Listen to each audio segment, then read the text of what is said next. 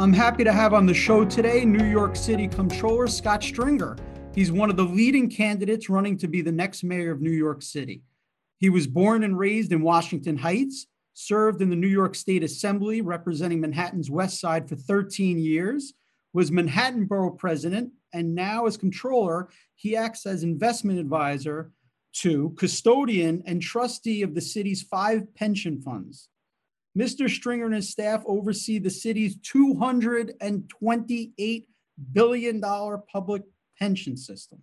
So it's great to have you. Thank you so much, Scott, for being with me today. It is great to be on this podcast, and I'm so happy to be here. And congrats again on your official announcement to be the next mayor of New York City. Well, Josh, these are very challenging times for our city. When you think of February 2020, the unemployment rate was 3.4%, and over 10 years, the city added 970,000 jobs. And once COVID hit, that unemployment rate went from 3.4% to 20%, and the 970,000 jobs, we lost 900,000 in 30 days. This was not like the 2008 recession. This really was going back as far as the Depression. Bread lines, food lines, people who just simply couldn't pay the rent. And so the next mayor has to build the city back post-pandemic. And I'm going to offer my skills in government and my vision to New Yorkers, because this is going to be one of the critical moments in our history. Well, I want to get a little bit into your background for our listeners that don't know you as well. But before we do, let's talk about the economy, because you touched on it a little bit. What is your thoughts in terms of bringing the city back economically? Well, this is going to be the great challenge. Obviously, we're going to need a robust stimulus package from Congress and the Biden administration. We're going to have to address some of the short-term issues like a $3.8 to $4.2 billion budget deficit. I believe that through a combination of savings, efficiencies, and refinancing of debt, we can balance this year's budget. But going forward, we're going to have to really monitor the city economy to make sure that we don't fall back into a 1970s position. That's why I've said to the de Blasio administration, be very cautious about borrowing for operating expenses, because that was a trigger to the 1970s fiscal crisis. But obviously, everything has to be on the table, including borrowing. Long term, we can't open the economy the same way we closed it. One of the things that we saw with COVID is this virus is a real discriminator. So the people the virus went after were the most vulnerable New Yorkers, people with pre-existing health conditions in Queens, in the Bronx. My mom died in a Bronx hospital in April, and she was in her 80s, and she had pre-existing health conditions. She died of COVID. But her doctors made it very clear to me that the people who were dying in the Bronx were Black people and Latino people, people who suffered from diabetes and asthma and hypertension. We can no longer manage people's illnesses. We have to actually restructure our city government to address the health disparity and also budgeting. We've got to solve these problems, not manage them, because what COVID showed us was that the virus comes for people who are vulnerable. And so I want to, as mayor, change this and make sure that everyone in the city can be safe and can also live a life that is aspirational. My condolences to you. I feel like far too many people have been impacted, knowing someone that's passed away, but it's tragic when it obviously happens to you. No, thank you very much.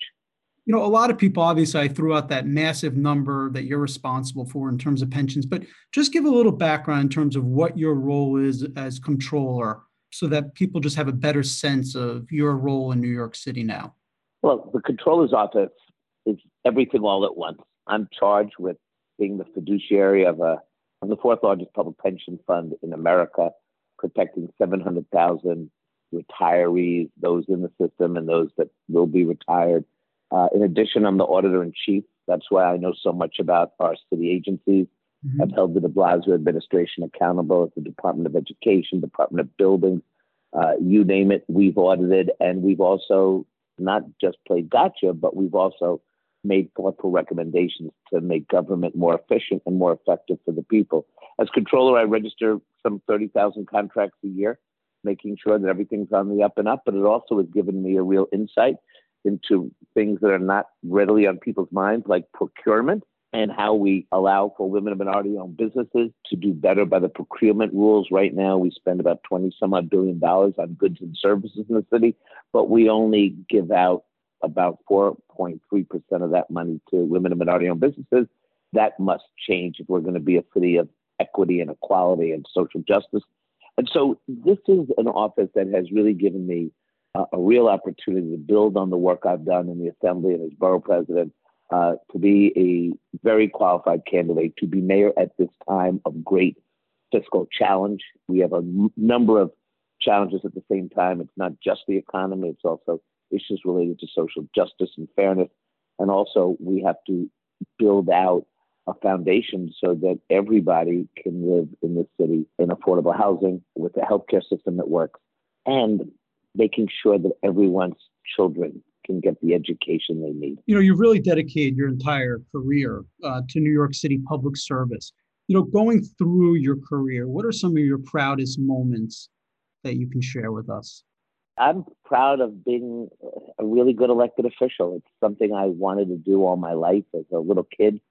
My mom was one of the first women elected to public office as a member of the city council in the 1970s. And my cousin was the late Bella Abzug, a congresswoman who would eventually run for mayor in 1977. And so I saw firsthand as a child why government was important and why the movements at the time had a lasting impression on me. So I was the kid at the age of 12 who would give out the campaign literature for Bella and for my mom, but I would also go to anti-war rallies and impeach Nixon rallies. And, you know, I always thought as a kid that this is what everybody did. And I'm so proud of the movement today, these young elected officials, almost all of them who are supporting me from all over the city, who are also trying to make change and hold government accountable at the state and city level. So for me, this is a life's work. And, you know, I always say that when you're in government for 30 years, you're a W-2 employee, you don't really accumulate wealth. And, you know, I have these wonderful two little boys in public school. I have an 8-year-old and a 7-year-old, Max and Miles.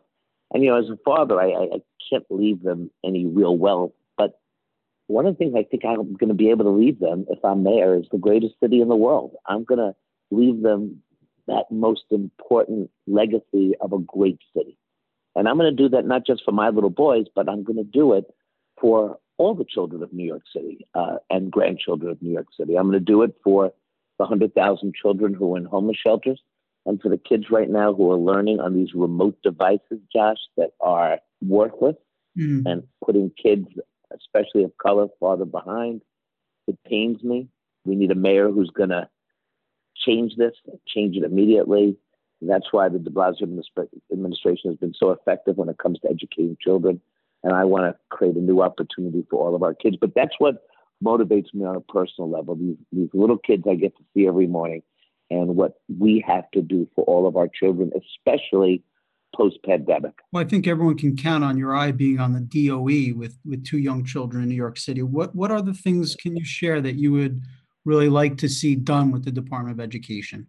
Look, we need to get rid of the bureaucrats there. That agency is the lack of transparency and the incompetence in doing just the basic educational work is just astounding. A huge budget, no accountability, and no real vision and plan for our children. It's why remote learning is not working. It's why parents do not feel that the system is working for them or their children. And as the only mayoral candidate with kids in the public school system, I can tell you that this is something that informs my view of education and how we have to do better. We need to attract more teachers to the system. We need to make sure that they have the resources to continue their career educationally. We need to resource every classroom in the city. And over the course of the campaign, I'm going to talk both as a controller about these issues, but also as a parent about these issues. So let's talk about safety, because I think a safe city equals a strong city. And obviously it's a big topic now, right? Crime has increased due to COVID. And, you know, there's been not just in this city, but, you know, a national movement around really police interaction with the community. So what's your stance on what can be done with the NYPD and getting this city in a better place from a safety, quality of life, and also police community? Look, as a kid who grew up in Washington Heights in the 70s during Son of Sam and when the Bronx was burning, I remember that there really were 2,000 murders a year. The A train my brother and I took, it was like a rolling crime scene. My mother used to say to me, look, when you get into the train, go sit in the conductor car, sit with the conductor. So you'd have all these kids packed into the conductor car. I'm happy to say that most young people today don't even realize there's a conductor on the train or there's a conductor car. So the city has come back from those days. But I'm not going to put my kids back in the 70s. We have to keep our city safe. We have to make sure that people are protected. Our seniors feel that they can go to the grocery store. So that's very critical to me. But I would also say that as New Yorkers and people across the country are crying out for justice and the sanctity of Black lives, we can and should shift responsibilities and dollars away from the NYPD toward vulnerable communities most impacted by police violence and structural racism. It does exist, and that has to change. And look, I also think that the NYPD's responsibilities have ballooned over the years. They now include dealing with a host of social challenges, and I support moving those responsibilities where we can away from armed officers to mental health professionals, to peer counselors. We have crisis intervention experts, there's social workers, school psychologists. This has got to be the way that we meet the challenges of so many of our communities. And we've approached public health and public safety too narrowly for too long, and it's been at an enormous cost to Black and brown New Yorkers. And they're entangled in the criminal justice legal system. Their families are, their neighbors and communities. So it's time for structural change and reform.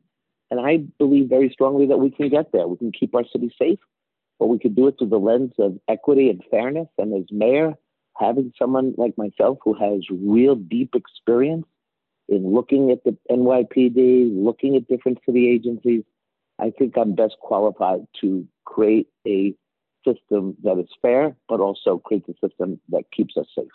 I'd love to just talk about the state of politics now in New York. I feel like the winds have, really gone to the left, and, we have a progressive mayor, and I'd like to just, understand, are you running as a progressive, and how does that play in terms of, like, economically speaking, to be able to be progressive and yet spur the economy?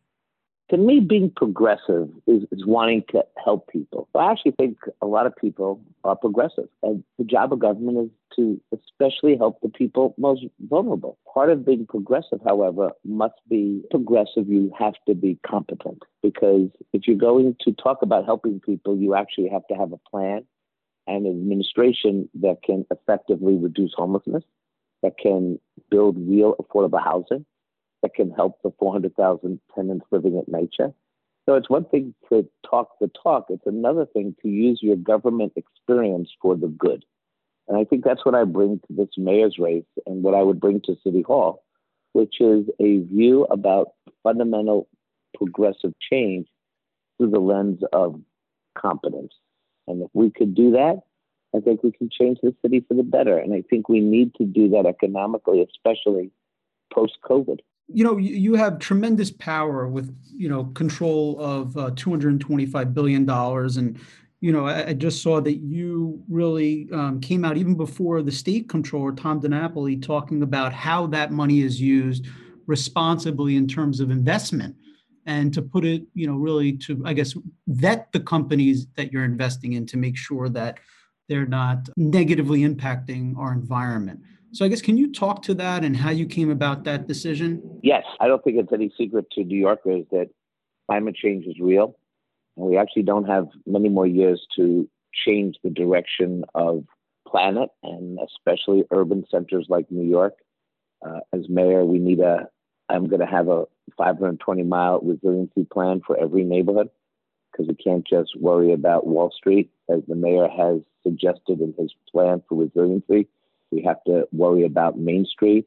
And to that end, I have been one of the leading climate advocates in the United States through the pension fund of our city. We are undergoing, as we speak, a historic divestment of fossil fuels in our portfolio, and we're going to have more to say about that in a matter of weeks. I'm very proud of this work. It's not just what I proposed to divest from, but I've also doubled the green economy investments into the pension fund. I think these investments will create the new green jobs we need and will also safeguard our planet.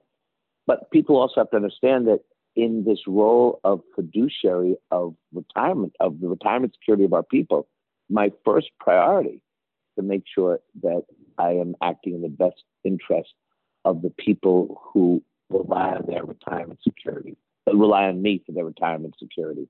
And that is why when we look at climate change and divestment, we also look at it through the lens of protecting the pension fund. When I divested from the private prison industrial complex, I also made sure that taking money out of the fund would not be disruptive to the retirees. And that is the balance between being a good financial controller and also being a social climate justice champion. And you have to be able to do both. Just in closing, Scott, I would love for you just to a couple things, just the lessons that you've learned in your life that have prepared you for the role of mayor of New York City. And just for people that, don't know you that well, that have listened to this conversation, why they should, vote for you. Growing up in Washington Heights back in the day, formed a lot of who I am today. I learned a lot in my life in the schoolyard in my neighborhood with kids from all different walks of life. Our common ground was the schoolyard.